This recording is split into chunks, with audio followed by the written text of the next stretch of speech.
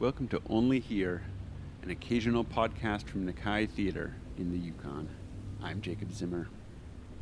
In this series, we hear voices of artists, organizers, and production folks who are working on how theatre and creative communities can thrive in the current moment. In this episode, theatre maker and organizer Beth Dart. I am a theater artist who primarily makes theater not in a theater space. So a lot of my experience is in found space and site-specific work. And I also have produced festivals and work within festivals quite a bit. So I was the artistic producer of Common Ground Art Society for 6 years and the festival director of Found Festival, which is a found space arts festival, for 7 years. So majority of my experience is based in Edmonton, but I relocated to Whitehorse last January, so 2022. I think one of the interesting things about Edmonton is the size of our Fringe festival and how that festival instills ethics of risk and collaboration and camaraderie. The Fringe Festival is really about bringing new work to a new audience. And sometimes Fringe audiences are only seeing theater during the festival. And so you get a different reach. But what I found that it really did for Edmonton is really allow us to dig into risk, instill that independent producer model and ethos in a lot of the artists, and allow us that opportunity to really play with new work. It's a very specific model, so you're building within confines, but sometimes those are the best way to stretch your imagination. But from that, I found that the community is really supportive of performer-created work, of collaborative work, and that kind of spirit lives on throughout the season. So there's a lot of independent companies in Edmonton who are creating really innovative work, and that those teams cross over a lot. So there's a lot of collaboration and a lot of shared resources, and I think that's something that really helps Edmonton build a really strong theater scene.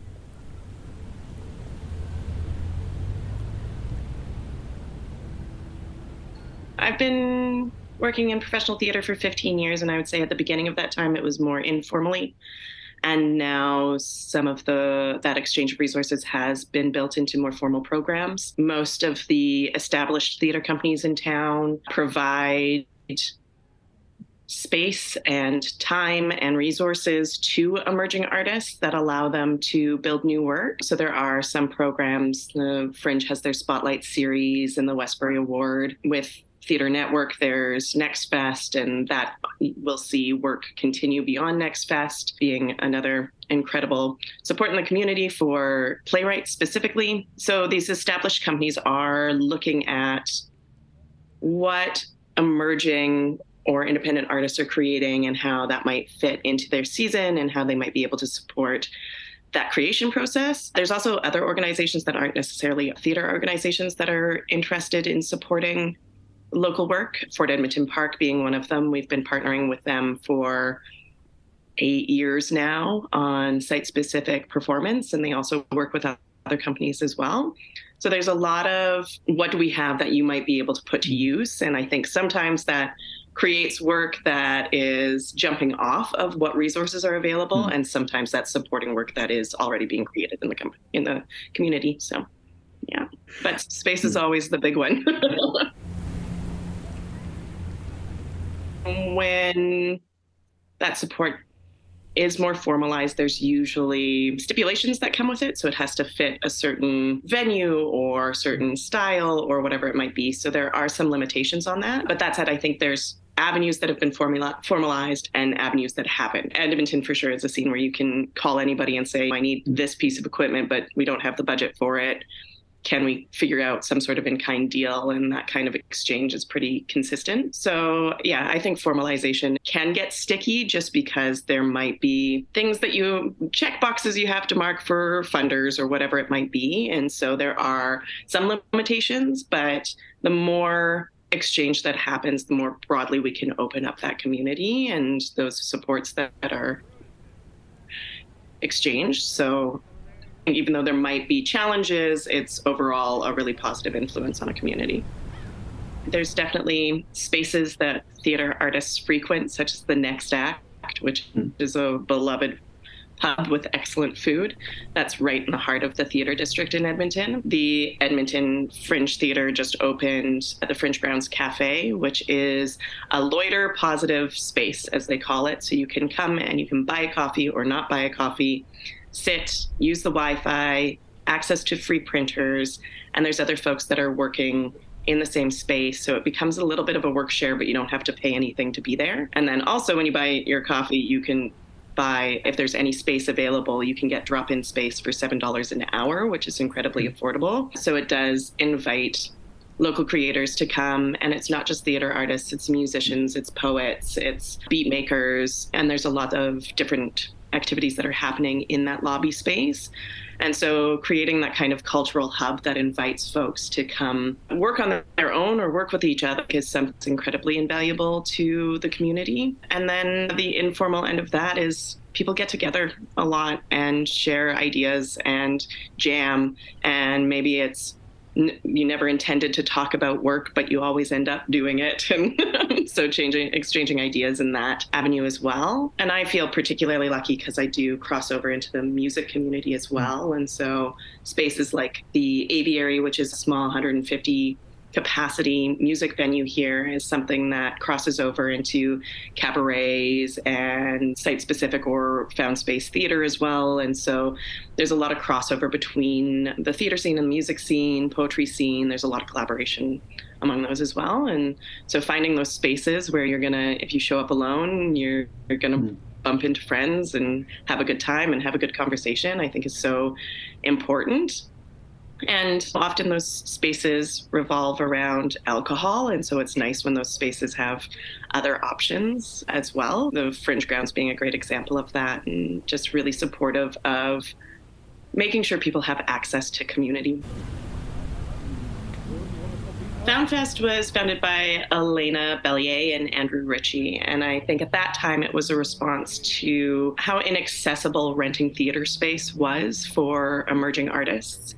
And so they went, we like making found space work, so let's continue doing that. And I think the community wasn't quite sure what found space and site-specific work was at that moment. And so what's interesting about FoundFest is that there were definitely pieces in the early days that were very much site-specific or found space pieces, but some of the pieces were also adapting themselves to fit into found spaces.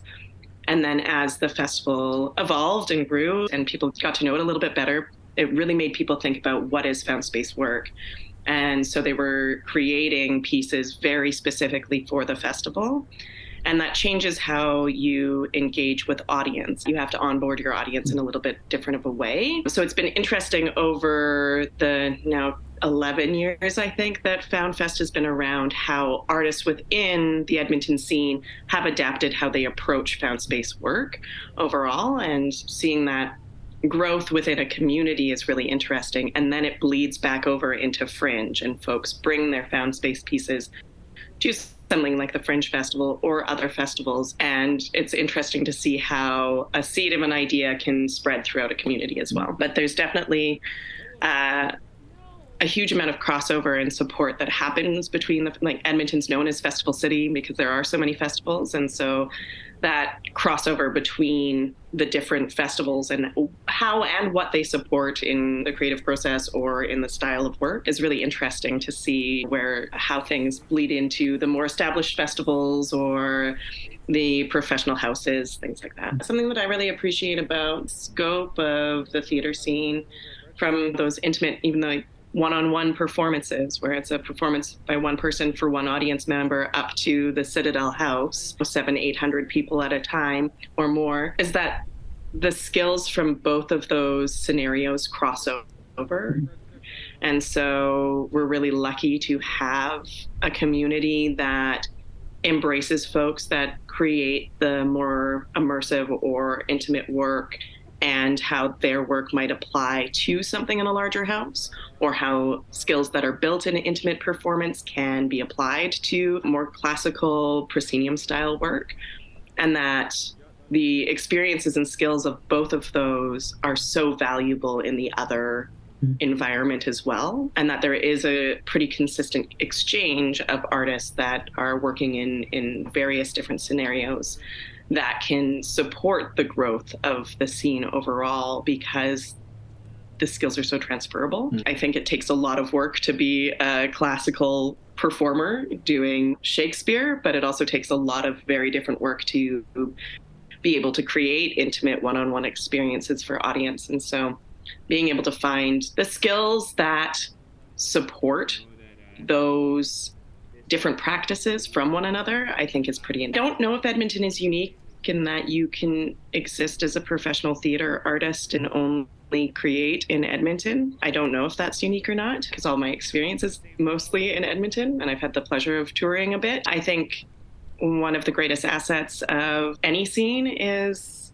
collaboration and exchange from other spaces. I think it's necessary for the growth, that there's going to be exciting innovation within a smaller community, and when that can be shared, it expands what is possible. And so there is definitely some exchangers, artists that work really hard to take their work on the road, everything from small scale independent work to more established companies like Catalyst Theatre. There's a lot of, I think that we're in a moment of adjustment as far as bringing work into Edmonton. There's the big players that are doing that, but there's been some changes due to the pandemic, and I think that recovery is real. We're going to see, it's going to take us a few years, I think, nationally to bounce back from the impacts of the pandemic and what that means for touring. And again, to speak to music, like we see it in the music scene right now, the risk of touring for an independent musician right now is really high, because if they're on the road and they end up getting COVID, it completely changes the financial viability of that tour. And that's the same for theater as well. And I wonder how we can make that more resilient in order to continue exchanging across the country as well.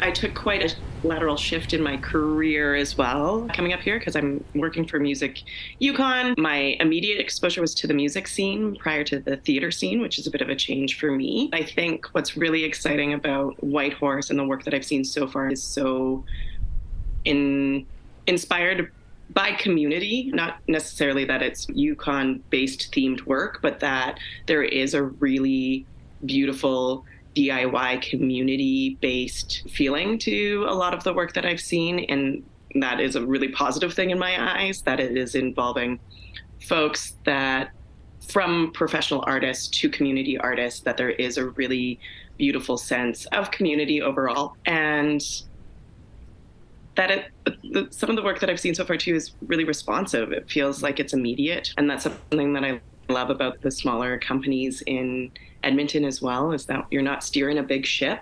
So you're able to respond to the here and now a little bit quicker. I'm excited to meet more folks that are creating in Whitehorse and hopefully collaborate. And it's interesting because there's a handful of folks from Alberta who have made their way up to Whitehorse in recent years, and getting to reconnect with them is really exciting, and see what they've been working on over their time in Whitehorse too.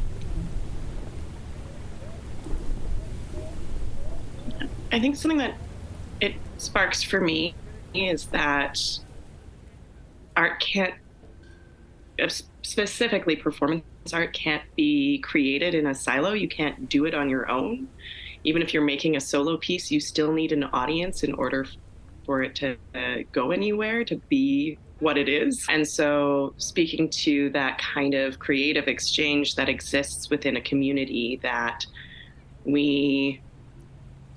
it's a collaborative art form, and in order to do that, you have to have collaborators. You have to build community in order to have collaborators, and that there is an element of trust there too. So if you're working on something incredibly that's stretching your boundaries, that you're innovating on some sort of idea or concept or something in that world, that you have a community of collaborators that you can trust, that, they're not going to pluck your idea and go running for the hills with it, that there is an exchange that's going to happen.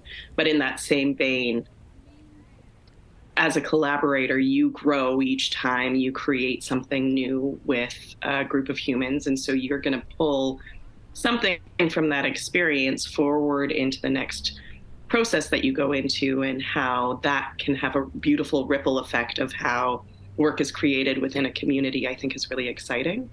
And that you can't do it alone. There isn't the best way to bounce ideas off of folks, and is to have these exciting conversations, whether that's directly in process or at the bar after rehearsal, whatever it might be, is really exciting to me. And I love that definition of it. Yeah. A lot of the artists that are creating in Edmonton have come through the University of Alberta or Grant MacEwan University. And so there is a shared language there for sure. Edmonton loves clown.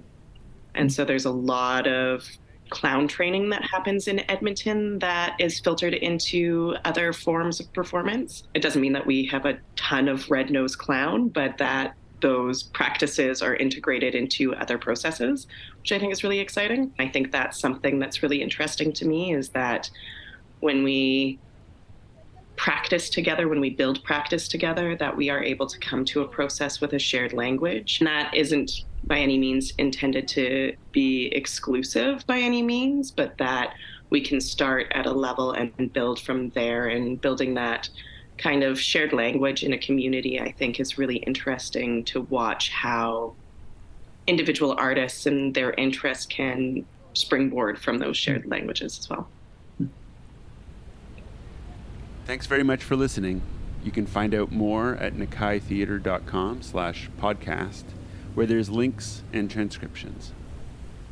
Thanks to the Government of Canada through the Department of Heritage for funding this cycle of the podcast, in which we discuss how to be together and thrive as live performance makers. Stay well.